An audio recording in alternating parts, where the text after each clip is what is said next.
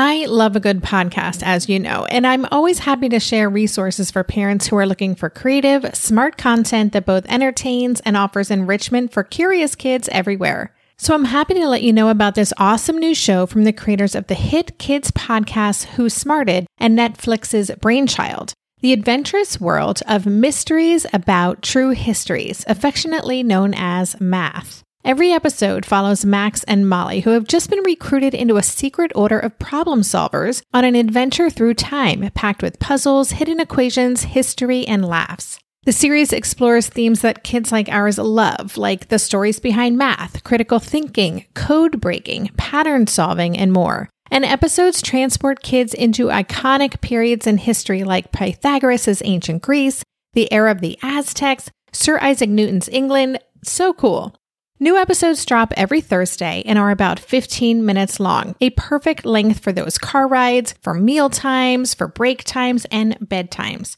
What I love about this show is that it's kind of like listening to a book on tape. The story is captivating and includes lots of problems listeners can try to solve. The voice actors are fantastic, and the math concepts are seamlessly weaved into the narrative. It's exactly the kind of show Ash would have loved a few years ago, especially during our homeschool years, because finding that perfect blend of entertaining and educating, it isn't always easy. So tune into Mysteries About True Histories with your kids. You can follow and listen on Apple Podcasts or wherever you get your pods.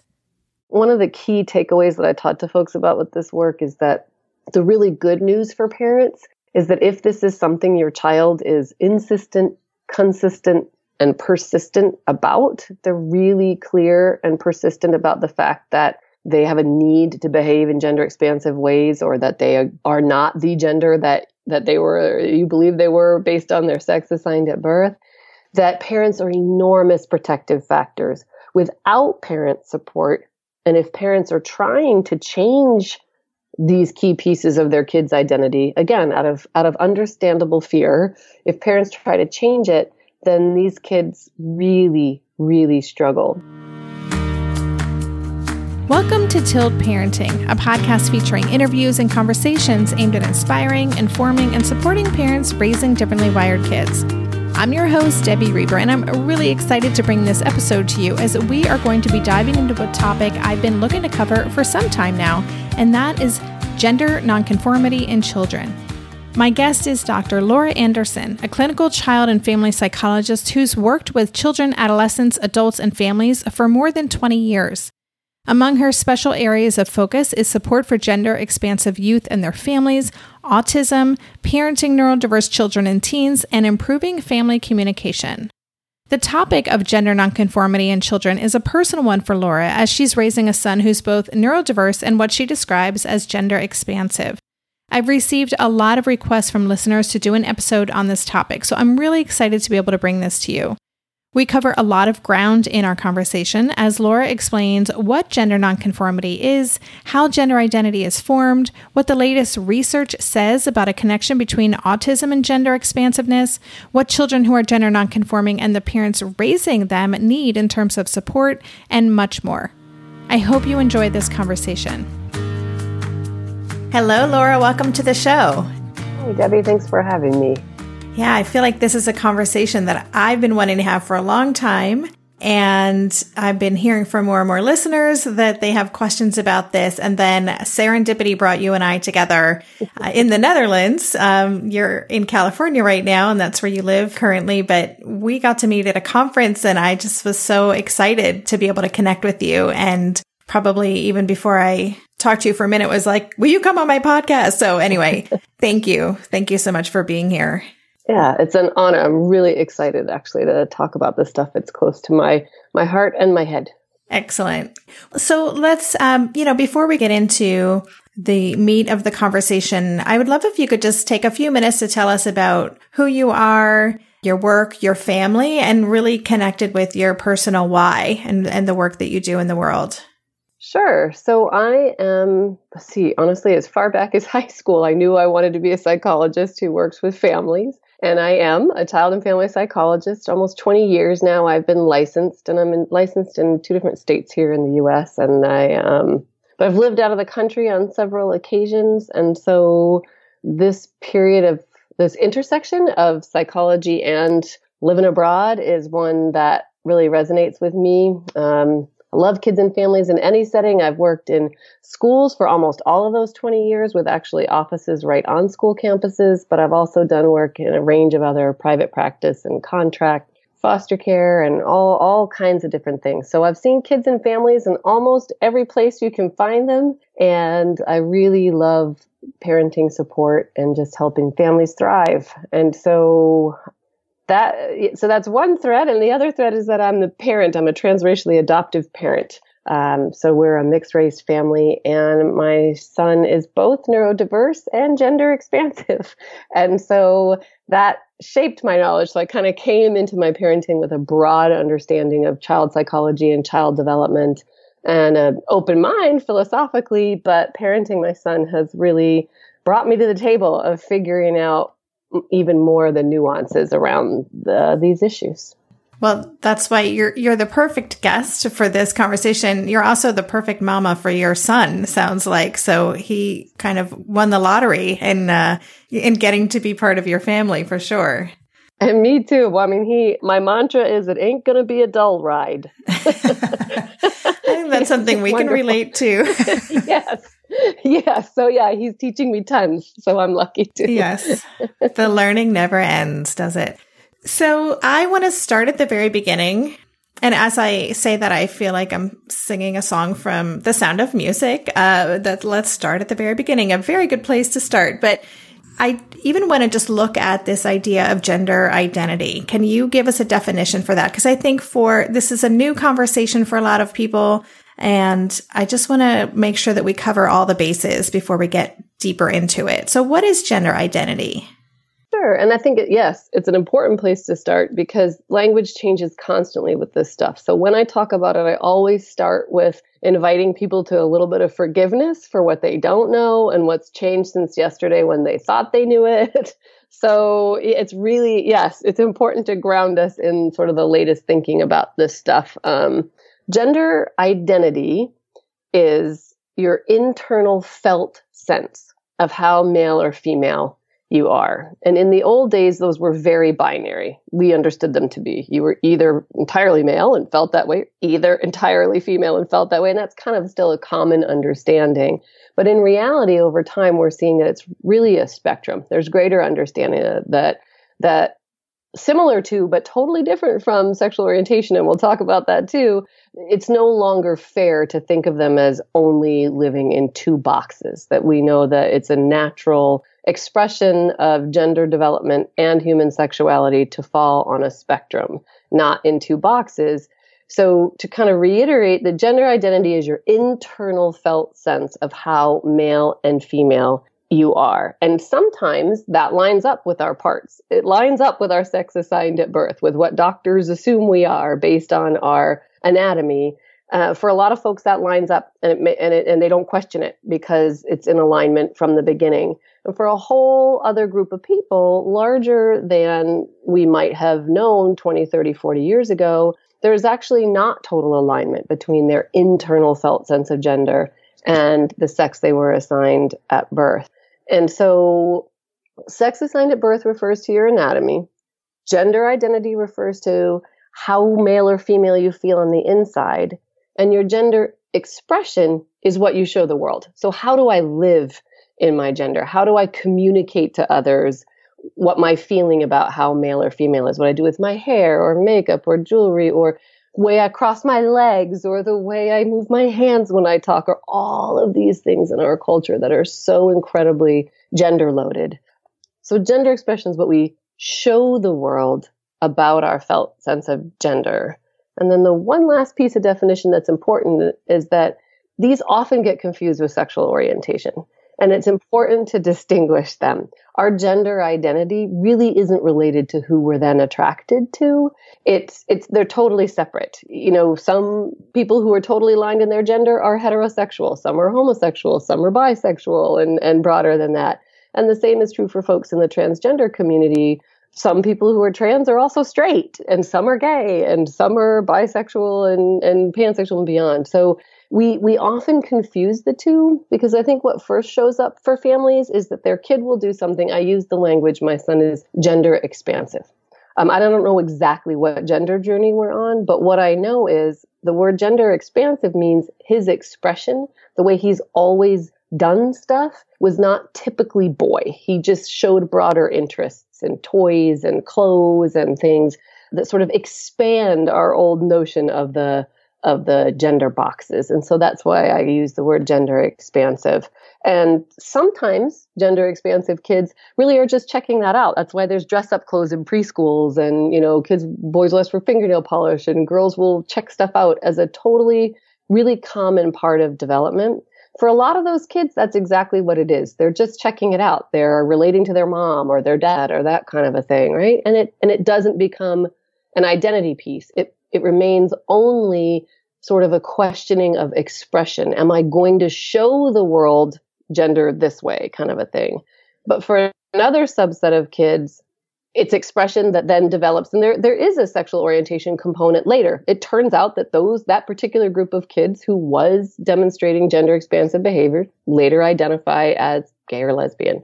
And there's still a third set of kids for whom, when they've done this experimenting and they're doing gender expansive things, it's a reflection of an internal felt sense of gender that is different from their anatomy. And those are your transgender folks. So I always let people know that a little bit of gender expansive behavior and experimentation, quote unquote, with expression is really a part of natural human development for all kids to explore. And then if it persists and kids are insistent and they're consistent in their desire to live in their gender this way, it can be an indicator of either sexual orientation stuff later or gender identity stuff. And that's where the work is teasing it out. And also to say those are very natural. What we know more and more is a broad range of gender identities and a broad range of sexual orientation are also a natural expression of human sexuality. It was just to say that some kids experiment as a really typical part of expression, and then it doesn't ever evolve into homosexual sexual orientation or a gender identity piece. So I don't know. Ask any questions at any point, because it's hard to talk about in a linear fashion, because there's kind of three. The point being that what usually comes to parents' attention first is a child doing something that falls outside of the gender norms. We're so very gendered in our culture. Everything takes on meaning for what we subtly and not so subtly expect girls to do, expect boys to do. We get heavy messaging in media from our families. We make a ton of assumptions about gender. And so we come by this confusion about this stuff, honestly, because it's sort of the water we swim in, I say, right? Like when we're going to have a baby, one of the first questions people always ask is, what are you having? And then we make a whole bunch of assumptions about what you'll get to do in life with this little being because of their gender and what they need because of their gender. And so when kids come out or go through phases or, as children coming out, meaning when they start to demonstrate behaviors that are expansive, it gets parents' attention. We notice it, and other kids notice it, and other people notice it too. So, it's important to say it doesn't always mean you'll be on a journey that involves sexual orientation or gender identity, but it might be. And so we need to talk about that too. Absolutely. Yeah, this is just fascinating to me. And I'm so grateful. I mean, you obviously know so much about this, and just to kind of really help us wrap our heads around it. It is, even as someone who reads all the articles about this and stuff, it's still a lot to kind of wrap my head around. And, we talked about the language and making sure that you understand what these different things mean. So as you were talking, I was thinking about this controversy that erupted maybe 8 years ago or something over a woman, an executive from J. Crew, was interviewed for, I don't know if it was Vanity Fair, some high profile magazine. And there was a picture of her painting her son's nails. And that just sparked a huge controversy. And just thinking about how gender identity is formed, and, you talked about the role of the media and all of these things. What kind of influence, if any, do parents have on their child's gender identity? Or is it something that they come into the world with? There's more and more research that really does say that gender identity is another example of neurodiversity. Mm-hmm. There are theories about it, and we're still piecing things together and figuring out exactly what it is, but we do know gender identity is not a choice. Expression is how you show people the world your gender. Like I could tomorrow go out in sweatpants and a baseball hat, and I squarely identify as female and feel female and everything lines up for me, but tomorrow I could choose to behave in ways that kind of buck those norms a little bit, right? And I can make a choice to present as more masculine, but that's my expression. For gender identity, that felt internal sense of whether you're male or female or both or neither is not a choice. And it's often driven just by kids, what I kind of think is their wiring, really. And there's more evidence that perhaps one of the theories is that it may have something to do with the release of androgens and other hormones during pregnancy. Because when I think about it, and this is I'm using sort of oversimplified in a way, but I think about that moment in our brains when we're in utero that gets coded for gender. Our brains and our genes line up and they code us around, male or female or whatever, is not the exact same moment that our parts sprout. It's just not. There's a developmental process at the phases of how gender identity forms, even scientifically. And so the way I sort of start to think about it is there are events and things that can shape things in utero that may just expand the notion of either a really solid box that is male or female. And I think we do have some data. The social piece is that we do have some data that says in areas where there's more tolerance and acceptance of expression, or when kids are given permission to be who they are, their expression flourishes, and you may see more examples of how you show gender to the world in a diverse way, but that parents can't actually change their child's core identity. So the good news is that we can sort of give permission and shape and make room for kids who are feeling this drive and this need to identify this way. We can help it. We can help them feel seen and help them feel secure. But there is no evidence whatsoever that parents created gender identity diversity in their child or can change it. In fact, we know attempts to try to change gender identity don't work, and they actually hurt the kids on the receiving end. And I understand, I come to this work with parents from a very understanding place. It is, and I speak from firsthand experience, it's very scary to parent a child that is going to be the source of added public attention and that you're going to be judged. And for folks who are already parenting neurodiverse kids, we know how this works for a bunch of different reasons anyway, in terms of our heightened sense of being under a microscope if our kids, quote, doing something unexpected or unacceptable. And there are real fears, right? Especially in a wide range of places, even in the most, quote unquote, progressive places. It's just still unfortunately true that LGBTQ folks are at greater risk for harm, for teasing, for bullying, for all kinds of things. So it's unnerving for a parent. I mean, most of us parents want our kids to have a little bit of hardship so that they're resilient, right? We want to silver spoon our kids. We'd like them to develop some mettle and some coping skills. But most parents do feel anxiety, and they do feel some sadness that this layer of complication for their child means that the whole family may be under added scrutiny and that their child is at greater risk for hurt feelings. Because it is a common belief in the culture that parents somehow cause this or somehow shouldn't allow it to happen. I mean, one of the key takeaways that I talk to folks about with this work is that the really good news for parents is that if this is something your child is insistent, consistent, and persistent about, they're really clear and persistent about the fact that they have a need to behave in gender expansive ways, or that they are not the gender that you believe they were based on their sex assigned at birth, that parents are enormous protective factors. Without parent support, and if parents are trying to change these key pieces of their kids' identity, again, out of understandable fear, if parents try to change it, then these kids really, really struggle. They're 8 times more likely to attempt suicide. Wow. They're 6 times more likely to experience major depression. 3 times more likely to have substance abuse problems, and 3 times more likely to engage in high-risk sexual behaviors.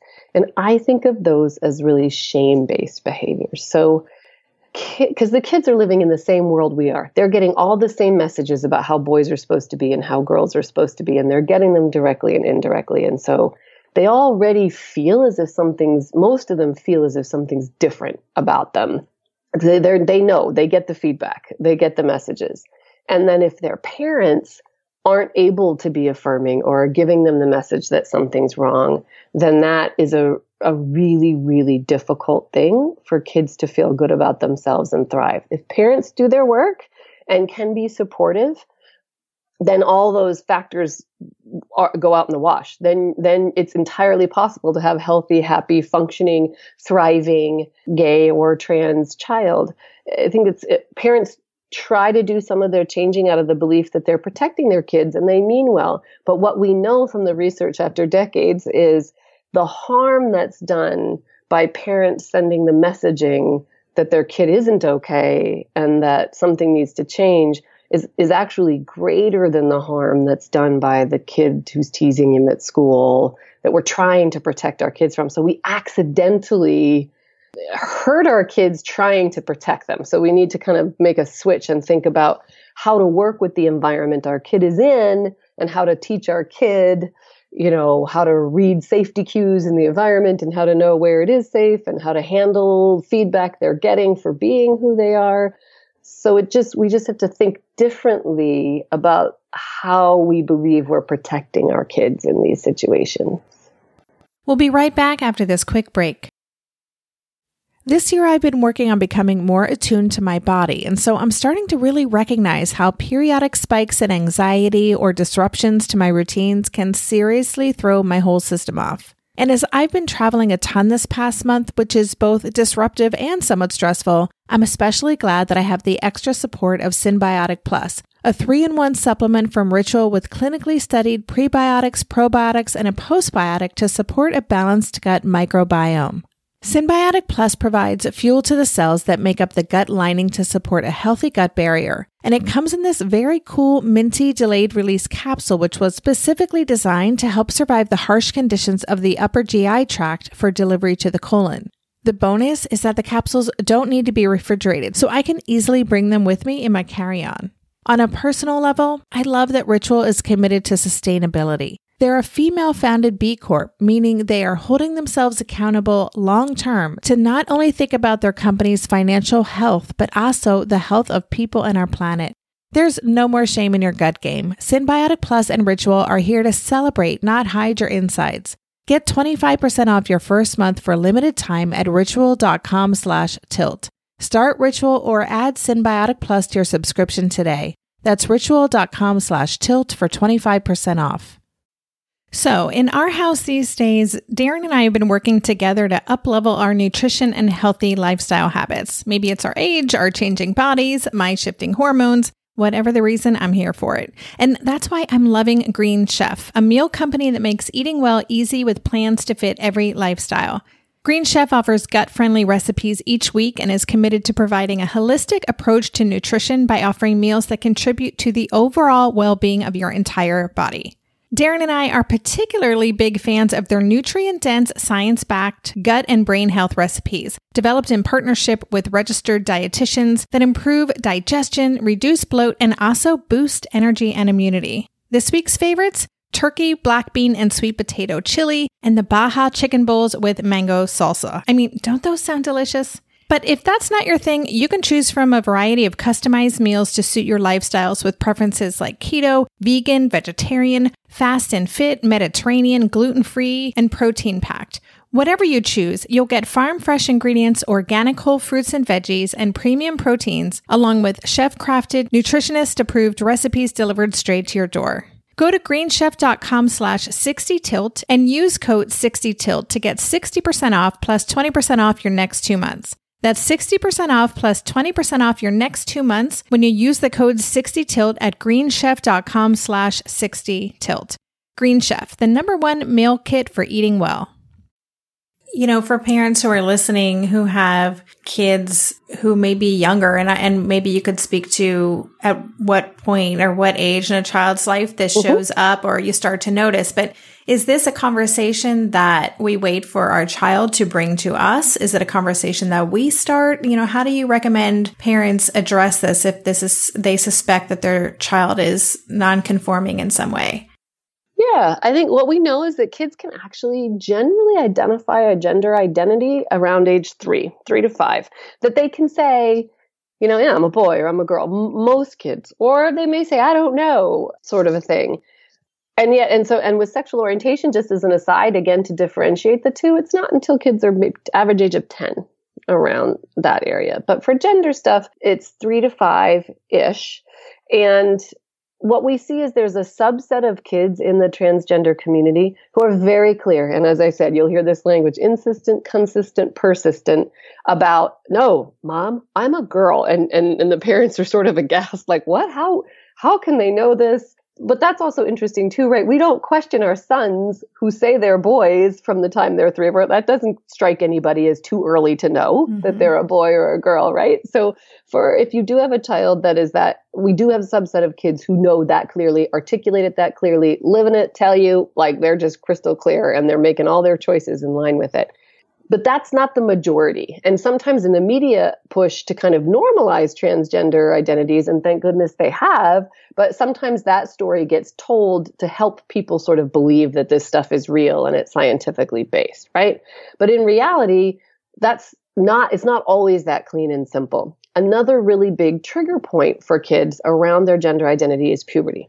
So there's also a really big subset of kids for whom they do gender expansive kinds of things. They try on different, if they're girls, they wear short hair and they present in a way that's more masculine. If they're boys, they have a wider range of toys and they, present as more feminine. But they're not saying, hey, I'm transgender. Hey, you've got this all wrong, world. And then something happens in puberty as they start to go through their natal sex puberty. So if they were assigned male at birth, as their, parts get bigger and their Adam's apple changes and their body grows and their voice deepens, it creates an incredible sense of disconnect with their body. And all of a sudden they're like, well, not all of a sudden. No, what comes into view is the fact that they have been toying with this sense of gender all along and something hasn't felt quite right, but they didn't really feel a need to address it and couldn't put words to it. And then puberty comes in and they're literally confronted with what feels like a betrayal from their bodies. And so the beginning of puberty is another really common time that parents can start to see their child expressing a discomfort around gender, because if there is a true identity piece underlying this, it's a very uncomfortable time for kids because they do really feel that their body is betraying their internal sense of themselves. So preschool is a prime age where you hear a lot about it. And then there's also a subset of kids for whom in puberty, it becomes an issue that's more vocalized again. What we know too in the research is that, again, lots of younger kids in preschool play around with expression. But what we know in the research is if you have a child who's in puberty and is starting to say to you, this isn't right. No, you don't understand. Like, I don't want to go through puberty. I don't feel this way. This doesn't work for me.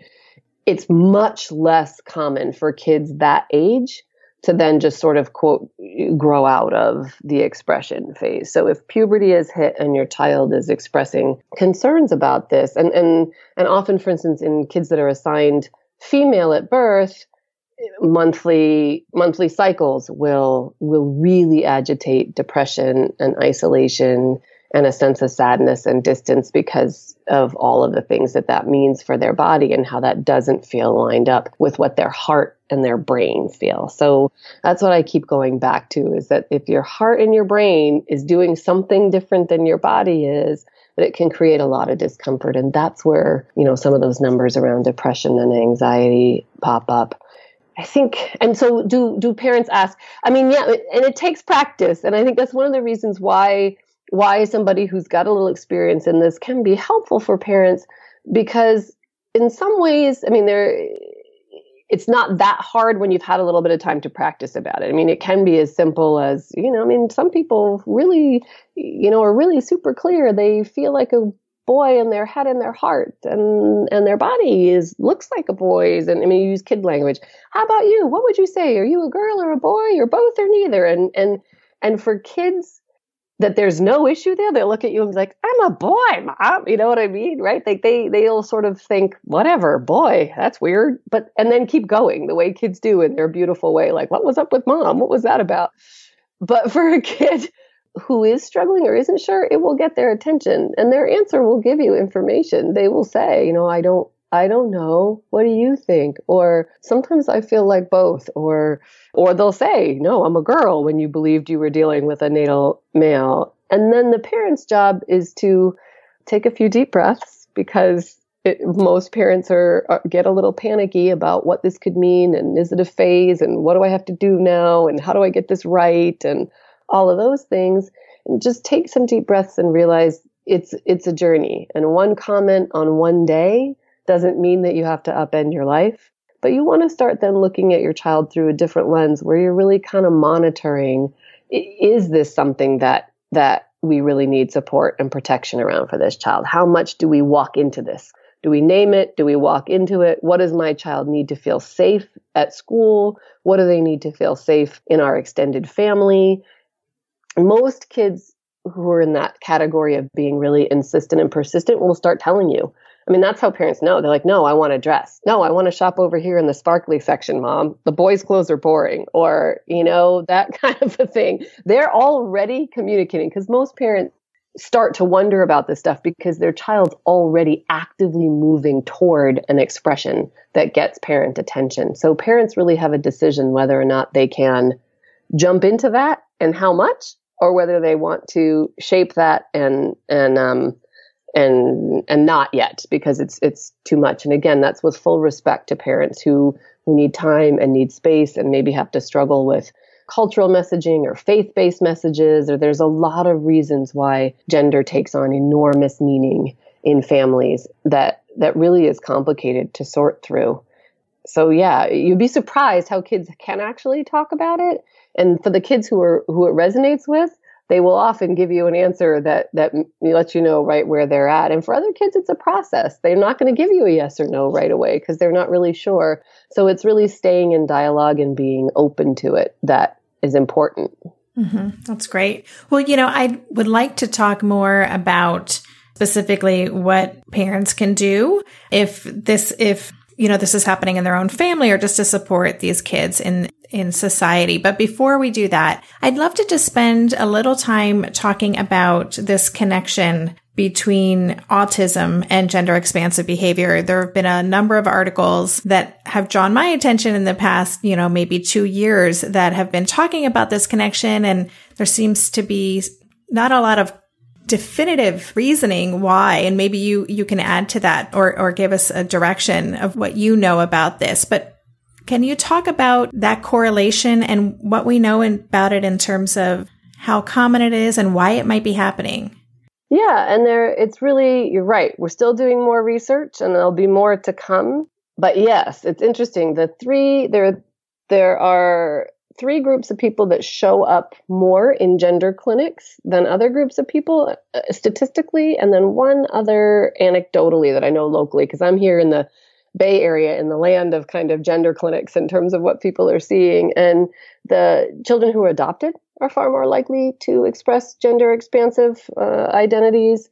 Kids on the autism spectrum, and twins. You see a higher prevalence in twins than non-twins. And then the 4th category, anecdotally, that folks here are talking about are children formed through IVF, or created families that involve IVF or alternative reproductive technologies, assisted technologies to form families. And some of the thinking, and a lot of it's theoretical, and we'll be piecing things through, is that, again, that these things all have both a genetic component and the possibility that there's something in utero in terms of wiring and timing of hormones speaking to autism specifically, the fact that autism already occurs so much more in boys than girls, and we certainly know that there's been more attention paid to better diagnosing girls, so be looking for girls on the autism spectrum more, so that part of the reason there's such a wide disparity between boys and girls diagnosed is because we're missing it in girls. That's true, and we're trying to address that as a field.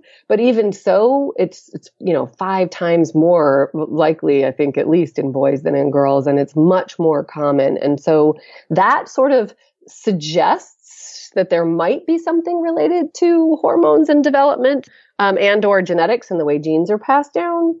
And they've looked in both. In gender clinics, there are also more children with autism presenting. So you'd think there'd be 2% in the local community and there's 7%. So we're not talking about 80% of kids on the autism spectrum having gender issues, but I've seen studies anywhere from 5 to 10%, which is higher than what you'd expect in the general population. So in both populations, if you take gender clinics, more autistic kids are showing up more often than they should based on the percentage in the community around them. And if you look at the autistic community, more of those children, I think out of the recent data I saw was 7 to 10% of them will express gender expansive behavior or identity. So in both groups, the other is popping up with 2 to 3 times, I think is what they said, higher than expected prevalence for that group broadly in the culture. So again, we're not talking 80-90% of folks, but we are talking statistically significant, higher than expected crossover between gender and autism. And the 2 main theories that are posited about that are, number one, again, that it has something to do with that science, that genetics and or androgen pregnancy related factors, for instance. And then the other is that our wonderful kids on the autism spectrum just it's both protective and challenging for them that they don't read the social cues as well. They don't bear the burden of all of the intensive messaging the same way. And so even though that can be one of the things we worry about for kids on the autism spectrum, because they need a lot of coaching and training to be able to notice what's happening around them and to receive the messages they're getting from the broader world.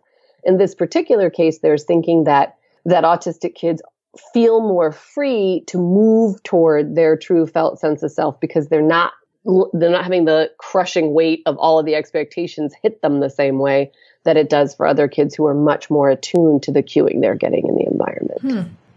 We'll be right back after this quick break. Hey there, it's Debbie. I love making this show and sharing conversations about how to support our awesome neurodivergent kids. I've seen how even one little insight from an interview can spark a big shift in daily life. But I know that raising complex kids can be messy and lonely. And just when we think we figured it out, something comes up that boots us right back to feeling overwhelmed and stuck. That's why I've poured everything into creating a way for parents like us navigating complex parenting journeys to join together and chart a path that feels positive, hopeful, and doable. It's the brand new Differently Wired Club experience. In the club, you'll get personal support from me and other seasoned parent coaches, 6 live calls every month where you can connect and get your personal questions answered, the opportunity to learn directly from authors and experts like I have on this show, monthly themes for getting specific and tactical, an exclusive private podcast feed, and the best, most generous community of parents. Seriously, these folks show up for themselves and each other, and that right there is really everything, because it's a daily reminder that we're not alone. Our kids aren't broken, and we have totally got this. The recently rebooted Differently Wired Club is on a brand new platform with its very own iOS and Android app. It is such a great space. However you learn, whatever your style, no matter the ages, genders, and neurodivergent profile of your children, the Differently Wired Club can help you cultivate the positive shifts you're hoping for. Join us today by going to tiltparenting.com/club. That's tiltparenting.com/club. I hope to see you on the inside. I'm Margaret. And I'm Amy. And together we host the podcast, What Fresh Hell? Laughing in the Face of Motherhood. Margaret, I would say you're sort of a where are my keys kind of mom. Correct. Sometimes a where are my kids kind of mom. Well, you're, Amy, more of a we were supposed to leave 35 seconds ago, mom. I mean, touche. In each episode of What Fresh Hell, we come at a topic from our usually completely opposite perspectives. I bring the research. And I bring kind of the gimlet eye. Like, is that research really going to work, people?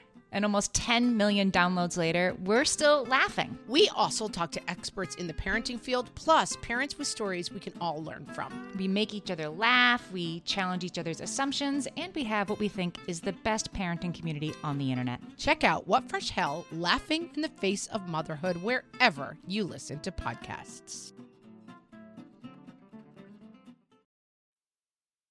Yeah, that's super interesting. Yeah, that's I think it was an article in Forbes magazine that I had read recently, and I'll post a link to that on the show notes. But that was one of the things it talked about, was specifically that social, just not really caring so much about how they're perceived or what others think of them.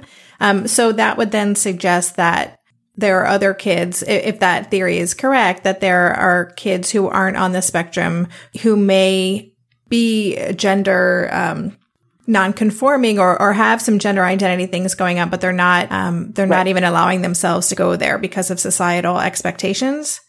Yes, that's part of the thinking, that the kids on the autism spectrum just live in it, that they don't even really, they don't respond to the cueing, and they also get kind of confused by it. They don't really understand. They're like, no, I don't know why this is hard for the rest of you. I'm a boy or I'm a this. And we do know, in terms of numbers and frequency, it is also suggesting that there may or may not be some link to gender and testosterone, is that within the autism community, currently, it's more often that you see folks assigned female at birth who also have autism that are presenting with gender expansive stuff. We see more of that within the autism community than we do folks assigned male at birth who then later identify as trans and have autism. So all we know is that there's trends related to gender and autism, and they're just starting to piece together what that could be. And it's one of those things where people say, why are we so worried about why? And I think it is a human need to kind of be curious and to wonder, what could the links be? So they, while they're figuring all that out, in the meantime, I think having a child who is on the autism spectrum, one of the biggest questions parents have is, well, how do I know this is really a gender thing and not just the next Thomas the Train fixation or, dinosaurs, whatever, Harry Potter extraordinary, that specialized interest that so often comes along with autism. And again, there isn't an overnight answer to that. What that takes is knowing your kid and talking to a specialist who can really help you tease that out. How long ago did it start? Was it tied to puberty? Does it shift during those times of the month? How persistent is this? How many other specialized interests do they have? How long have the other interests lasted? There's ways that we tease out what is likely to be related to the autism specifically and what is totally separate from it. And I think it's natural, parents sort of wonder, well, wait, because if this isn't just a fixation, then I'll feel more compelled to do more and to find out what specialists would say I should do to support my child in becoming more aligned with their gender. But if it is going to be a fixation that he moves on from 2 years from now, the way he has with every other fixation, then I'm not going to take any steps in that direction, right? So parents do need support from people who understand both autism and neurodiversity broadly, and also gender identity development and what it looks like at different phases, because it does lend itself to different decision making. So at the end of the day, that's really, for me, that's, as a mom, I'm like, okay, I wanted to know. I did a ton of research. Why does this happen? How come this goes together? Well, what's the best way to explain it? And, I also caution parents against that too, because we're so talented at blaming ourselves and taking responsibility for things. And what if I hadn't done this? And what if I hadn't done that? And I think in this particular case, it's really an invitation for parents to think about this as truly more and more we're learning a completely natural expression of gender identity development. And it's a range now, not boxes. And what parents need is support to have their worries, to grieve the things they thought they were prepared for with the gender child they thought they had, to do that work, to get clarification about whether or not this is likely to be fleeting or not. They need space to be able to do that so that they can show up for their kids and they can go to the school and say, what are we doing about the teasing? Do we really always have to line up boys and girls all the time? How is my child going to be able to use safe spaces to change or to use the bathroom? Like, what are we going to do about all these things? Because what we know is if parents can't find the support they need from their community and professionals, then their kids are the ones that suffer. And you also get more distance in a relationship with parents. The parents I know of trans kids who've been in the trenches and done their work and gotten their mind wrapped around it, because it's hard. It's really hard to make sense of this stuff. And when parents do it, they talk a lot. Like when I first started talking about this stuff, the parents of trans folks were like, gosh, this feels heavy. What about the joy?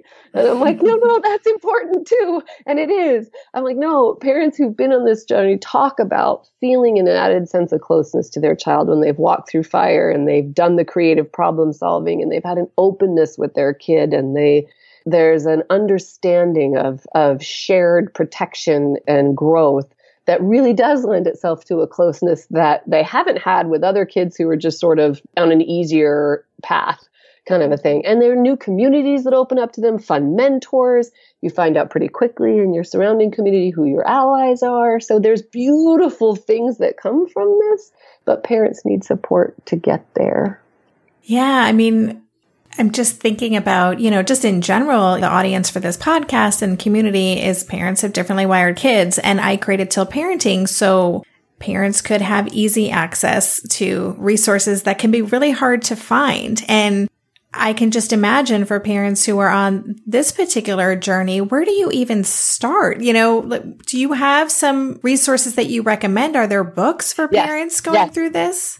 Yes, there are in a bunch of different range. If you're a website person, genderspectrum.org is a fabulous one. And they have so much information over there, it's overwhelming. So pour 2 cups of coffee or coffee and water.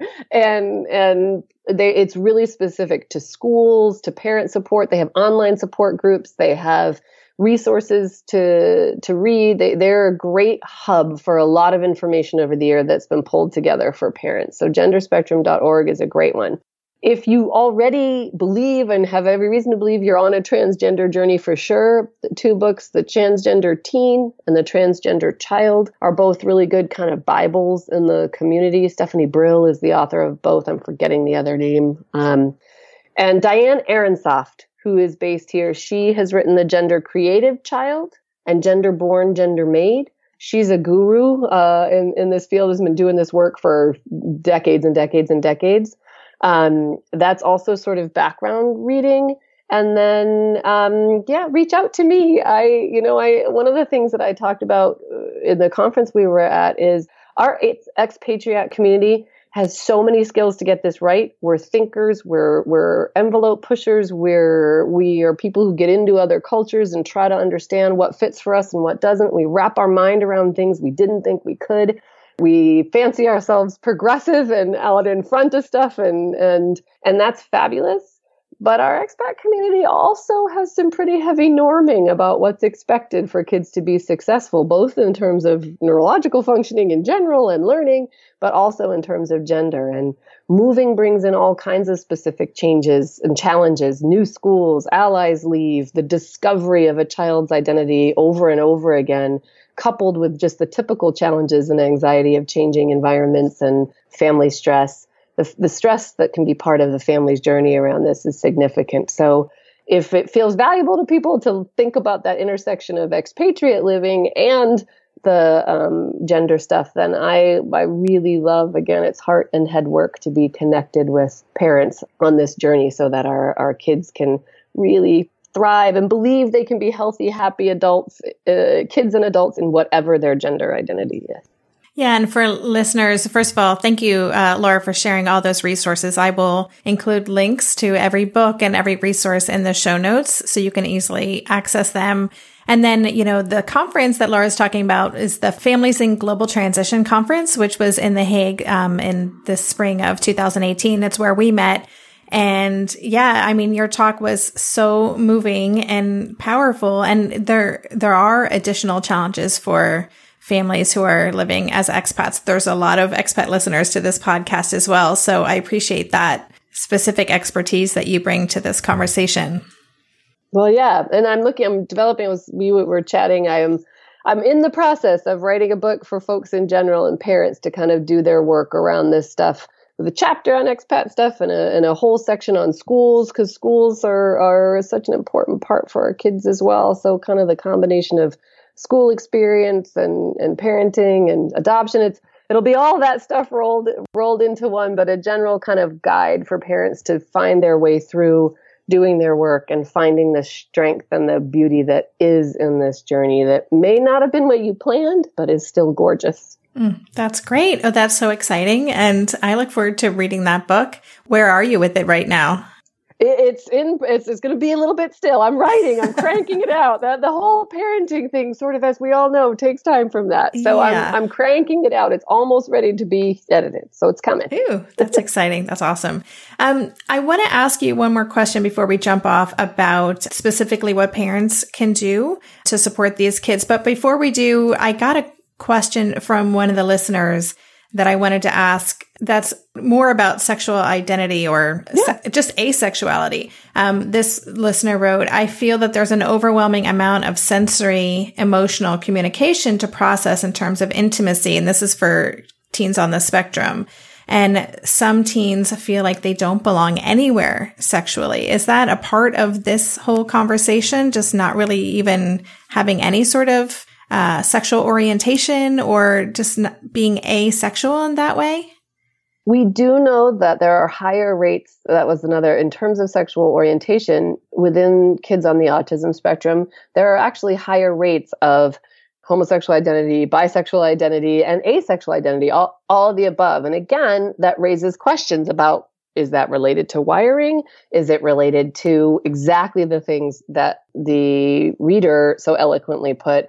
That when we really think about intimacy and our relationship to our body, it's a complicated web of sensory stimulation and understanding emotional cues and vulnerability and all this kind of thing. So we don't know exactly why it is yet, but yes, the reader is absolutely correct in recognizing that our kids on the spectrum present differently around some of these issues. And a parent's job in that situation is just to sort of be all right with it and trust that if they're working with somebody who's a specialist around autism, to be thinking with that person. So is this sensory stuff? Is it a social skills issue that we can give them training about? Is it that they're having a negative reaction to stimulation in a certain area? There are OT exercises that we can do for certain types of sensitivities a certain way. I mean, you're kind of ruling out the things you know would be, quote, interventions for autism. And then you're affirming whatever it is your kid is presenting and trying to come at it from a place of curiosity and support, hopefully, rather than kind of like trying to force something one way or the other. But we do know that kids on the autism spectrum don't fit easily into boxes around gender and sexual orientation more often than kids not on the spectrum fit easily into those boxes. Okay, great.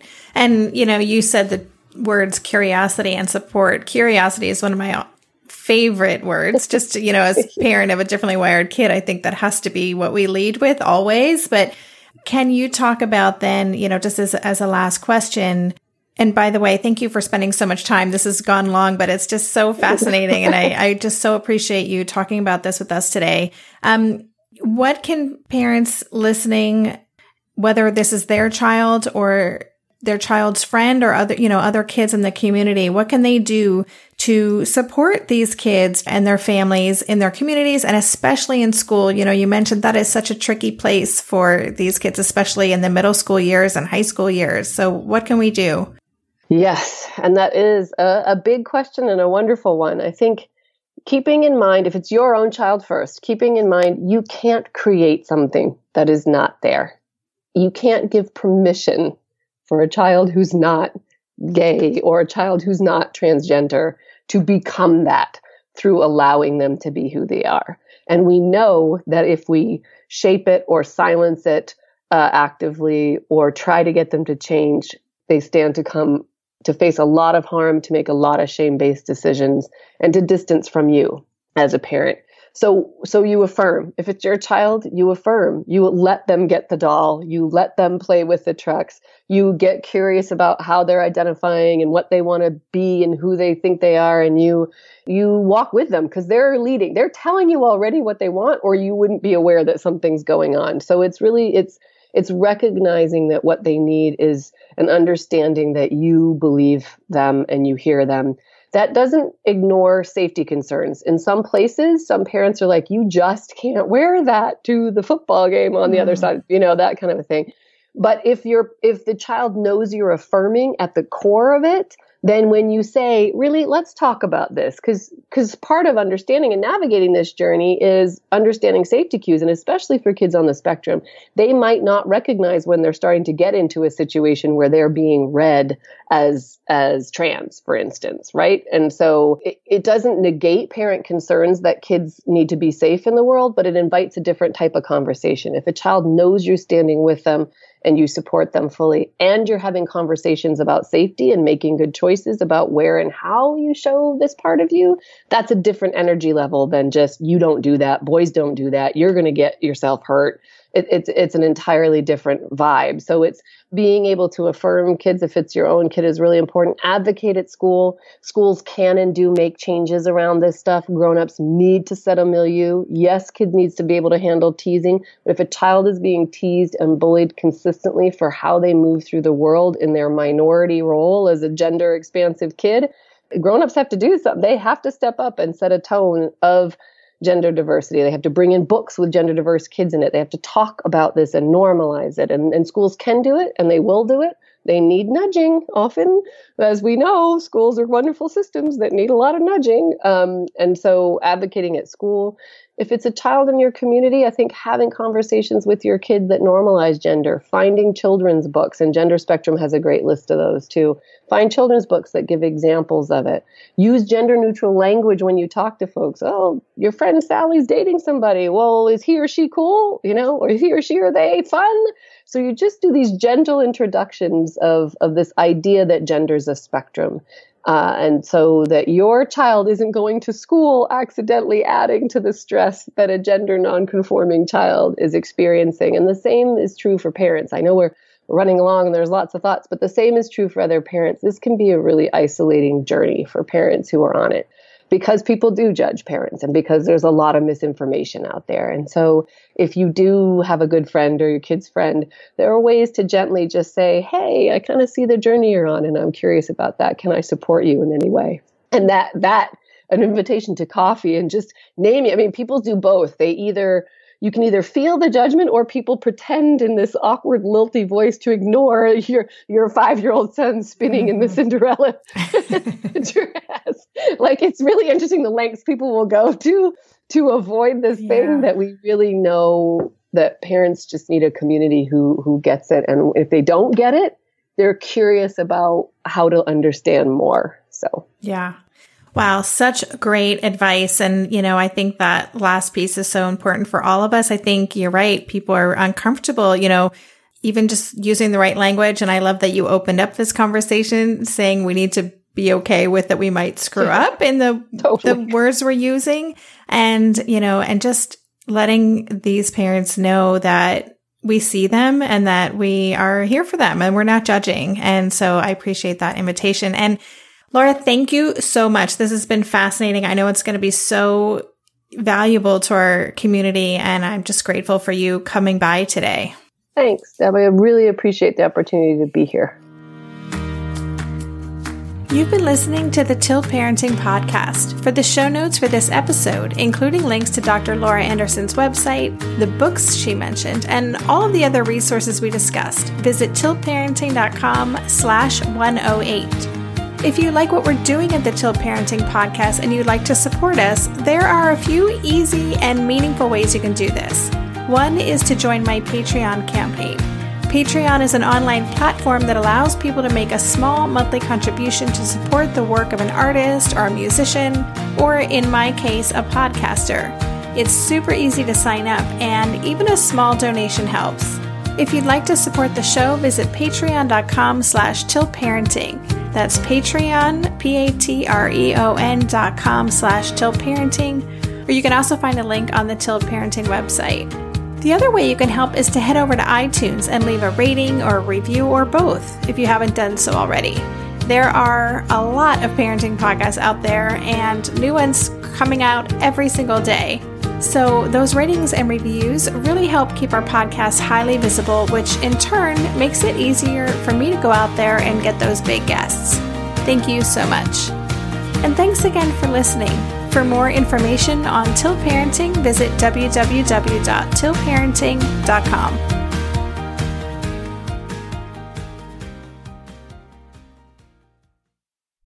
Well, hey there, busy mama.